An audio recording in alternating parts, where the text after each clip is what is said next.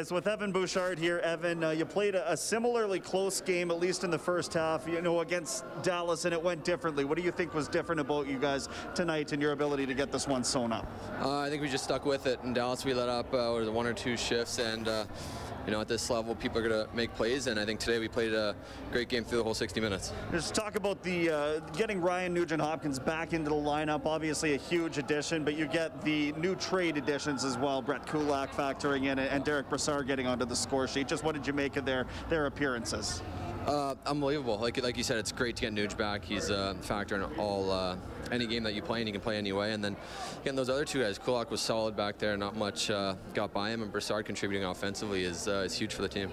How important was it for you guys to bounce back going into that big game against Calgary on Saturday night? Yeah, it's huge. Whenever you get a game at home, you got to take advantage of it, and that's what we did tonight. Evan, congratulations. Thank you. Guys?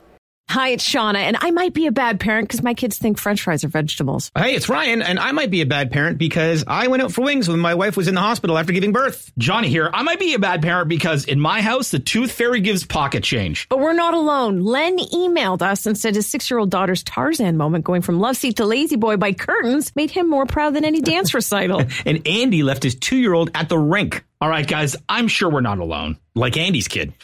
For stories and confessions like this, make sure you check out our podcast. It's called Bad Parents, and it's available wherever you get your podcasts. I left a glove at the rink.